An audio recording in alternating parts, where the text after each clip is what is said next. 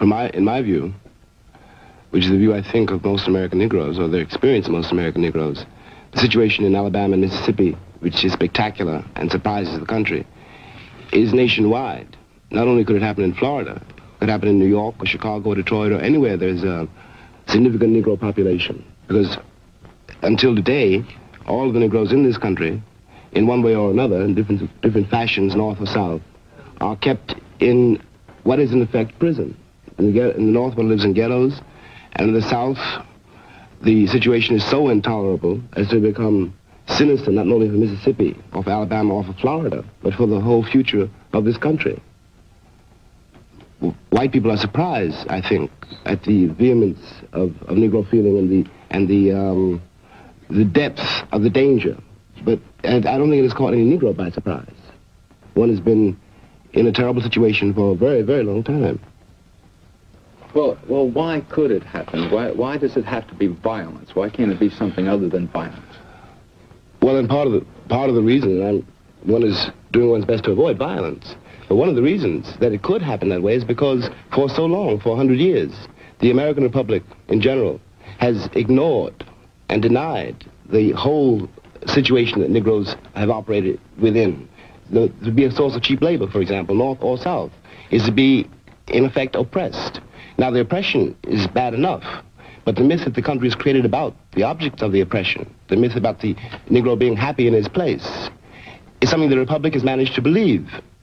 And so that in addition to the fact of oppression, one has also the fact that within the country for 100 years there's been a way of life occurring in the country which most of the country knows nothing about. And this is reflected, for example, in the way Negroes talk to each other. It's a kind of language which does not really exist on what we like to think of as a major level of the American culture.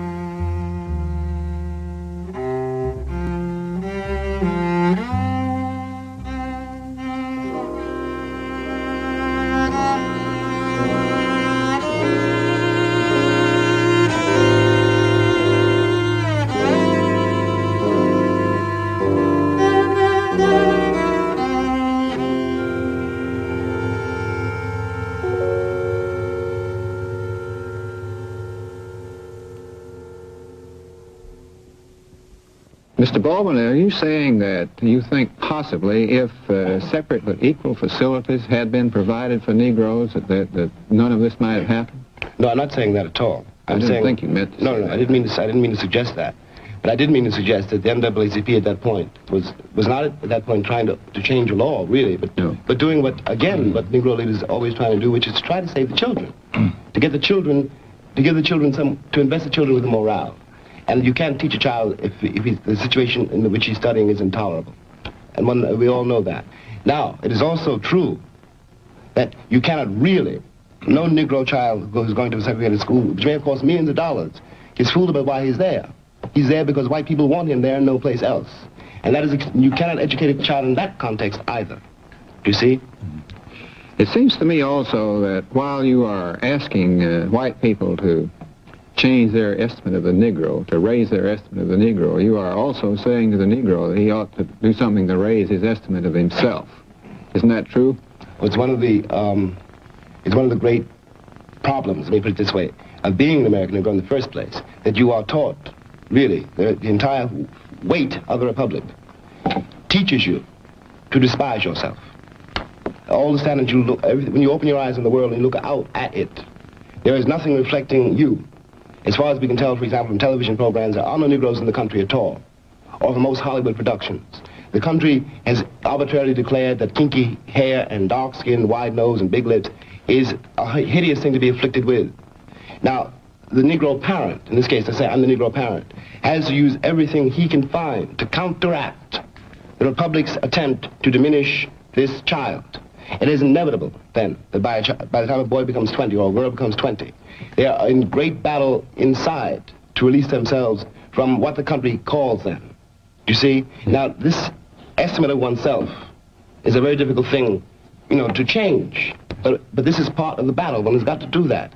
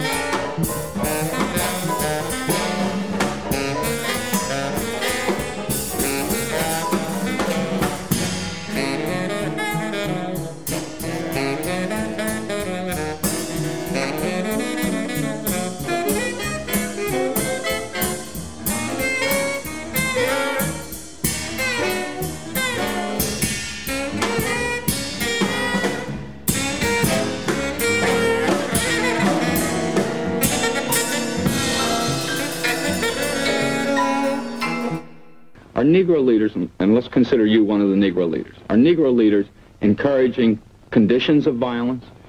No responsible Negro leader can possibly. All the people I work with know are working as hard as they know how to channelize an energy which they know is there in order for it not to become violence. But to be candid, there is something amazing, really, in the fact that it is not, the Negroes have not been violent sooner. No. There is something very impressive, in my view, in the ways in which Negroes have managed to deal with this situation.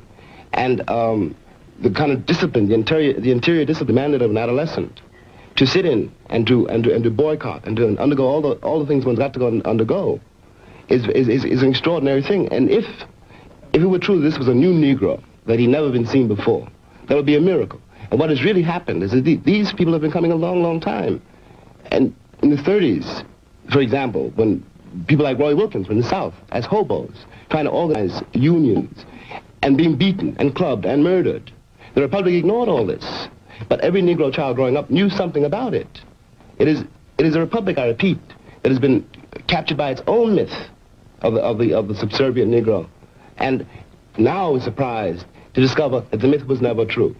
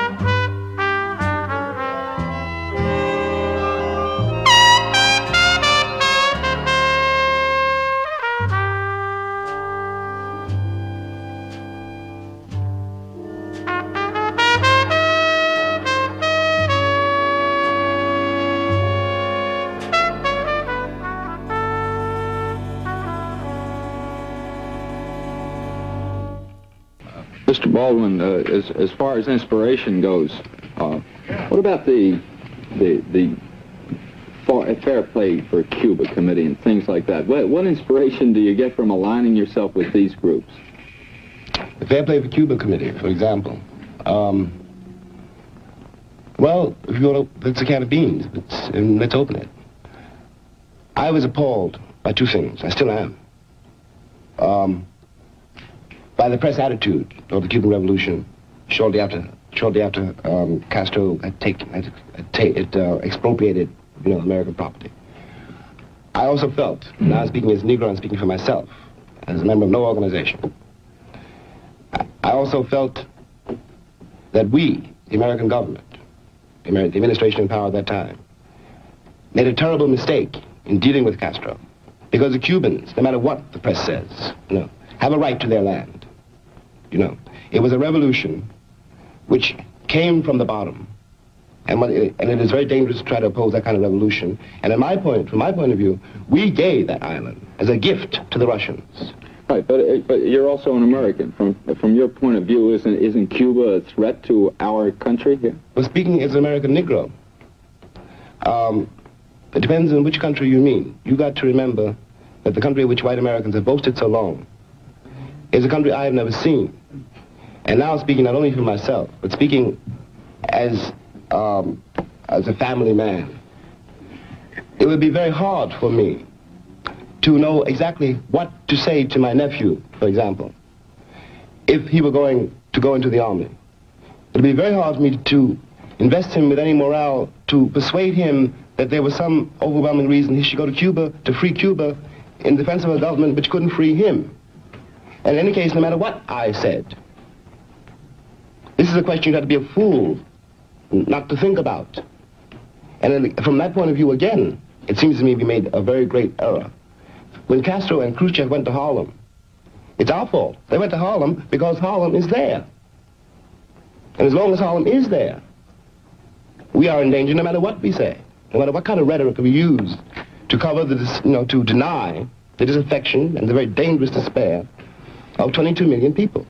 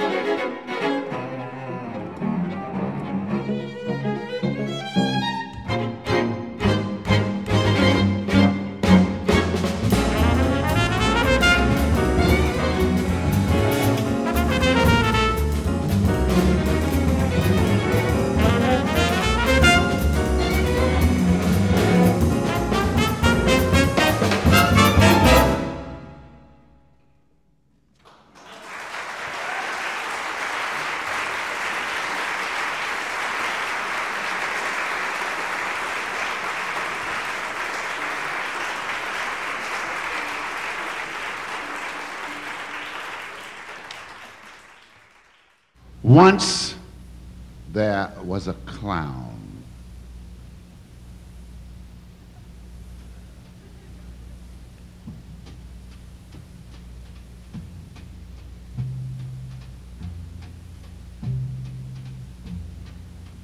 And let me tell you about this clown. He used to raise a sweat every night out on the stage and just wouldn't stop. That's how hard he worked. He was trying to make people laugh. He used to have this cute little gimmick where he had a seal follow him up and down a ladder, blowing Columbia, the Gem of the Ocean on a B-flat Sears Roebuck Model 322A plastic bugle. A real cute little laugh. But they didn't laugh. The people didn't laugh. And you know, a few little things were here and there, and a nip, but not really. And he was booked out on all of those tank towns, playing the Rotary clubs and the Kiwanis Club, the American Legion, the this, that, and the other club, and you know, and he just wasn't making it. And he had all those wonderful things going on inside of him. He had wonderful greens and yellows and all those oranges. And he's a real happy guy, and all he wanted was to make people laugh. That's all he wanted out of life, is to make people laugh.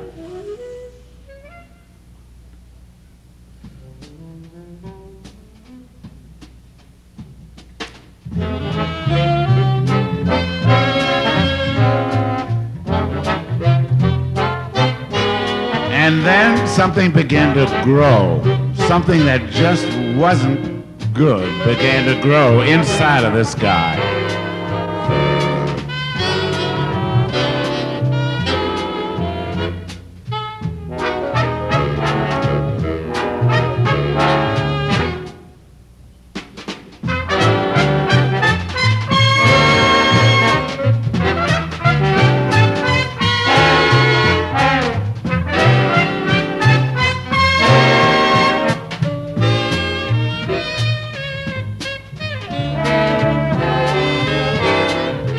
It's a funny thing. Something began to trouble this clown. You know, little things once in a while should happen that would make the crowd begin to move. But they were never the right things. Like, for example, the time the seal got sick on the stage, all over the stage, the crowd just, they just broke up, you know. They laughed like crazy, little things like that. And they weren't supposed to be in the act at all, and they weren't supposed to be funny. And this began to trouble him, and it bothered him until the pain began to grow inside. All those greens and all those oranges and all those yellows, they just wasn't as bright as they used to be. All he wanted was to make that crowd laugh. All he wanted was to make that crowd laugh.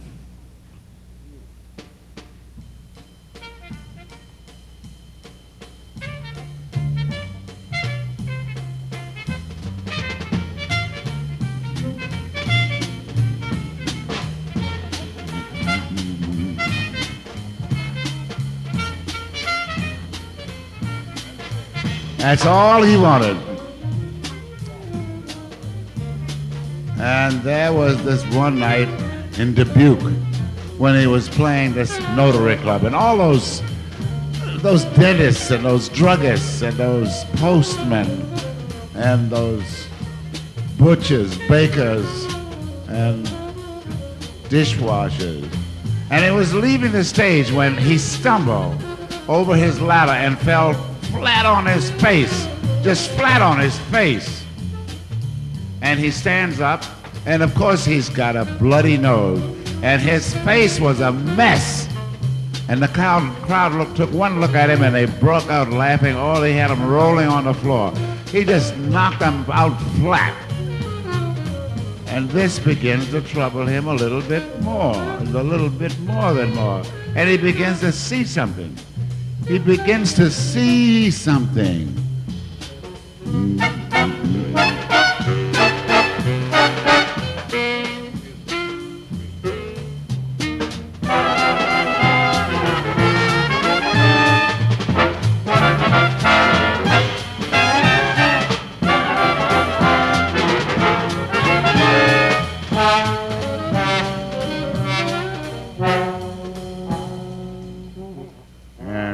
about here, things begin to change, but really change, not the least of which our clown changed his act.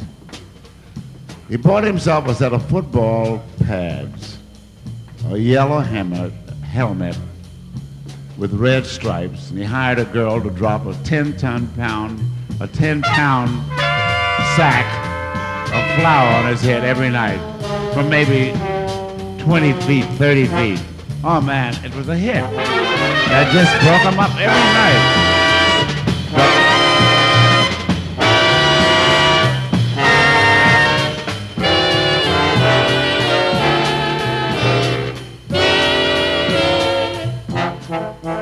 But not like Dubuque.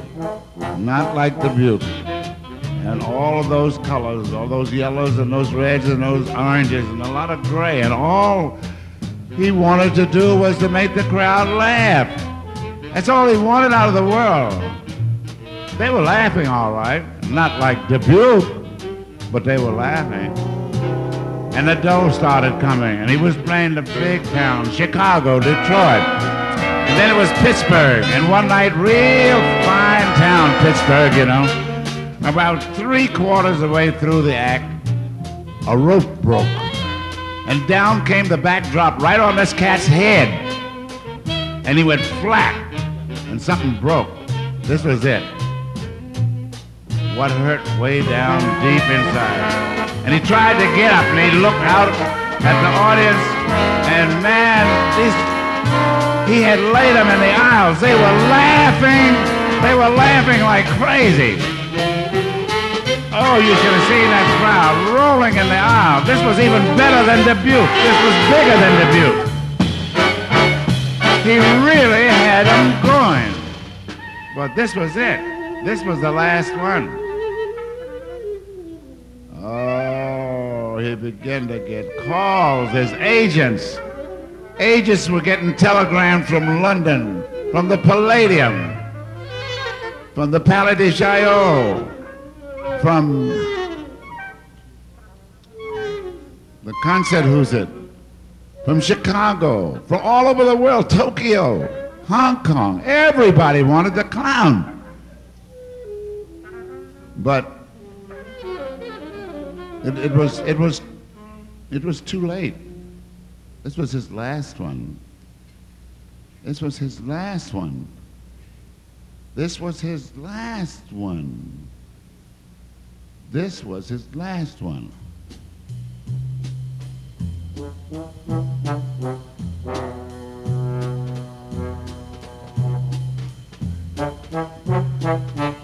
And they were still laughing. That's all he wanted. All he wanted was to make them laugh. Well, they were laughing, but now he knew.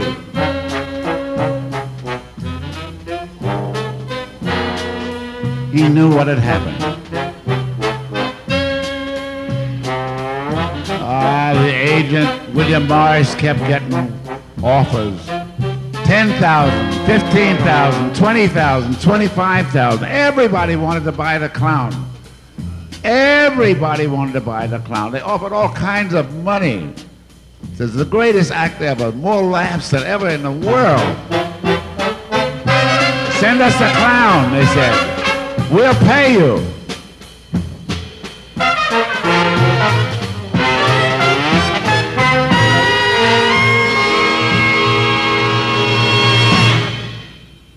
And William Morris sent a wire. It said, that's it. William Morris was his agent. His wire is, William Morris says, William Morris sends regrets.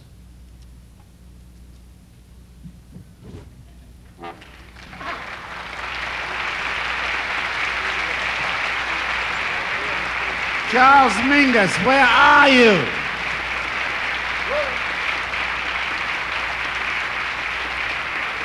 Oh, take a bow, fellas.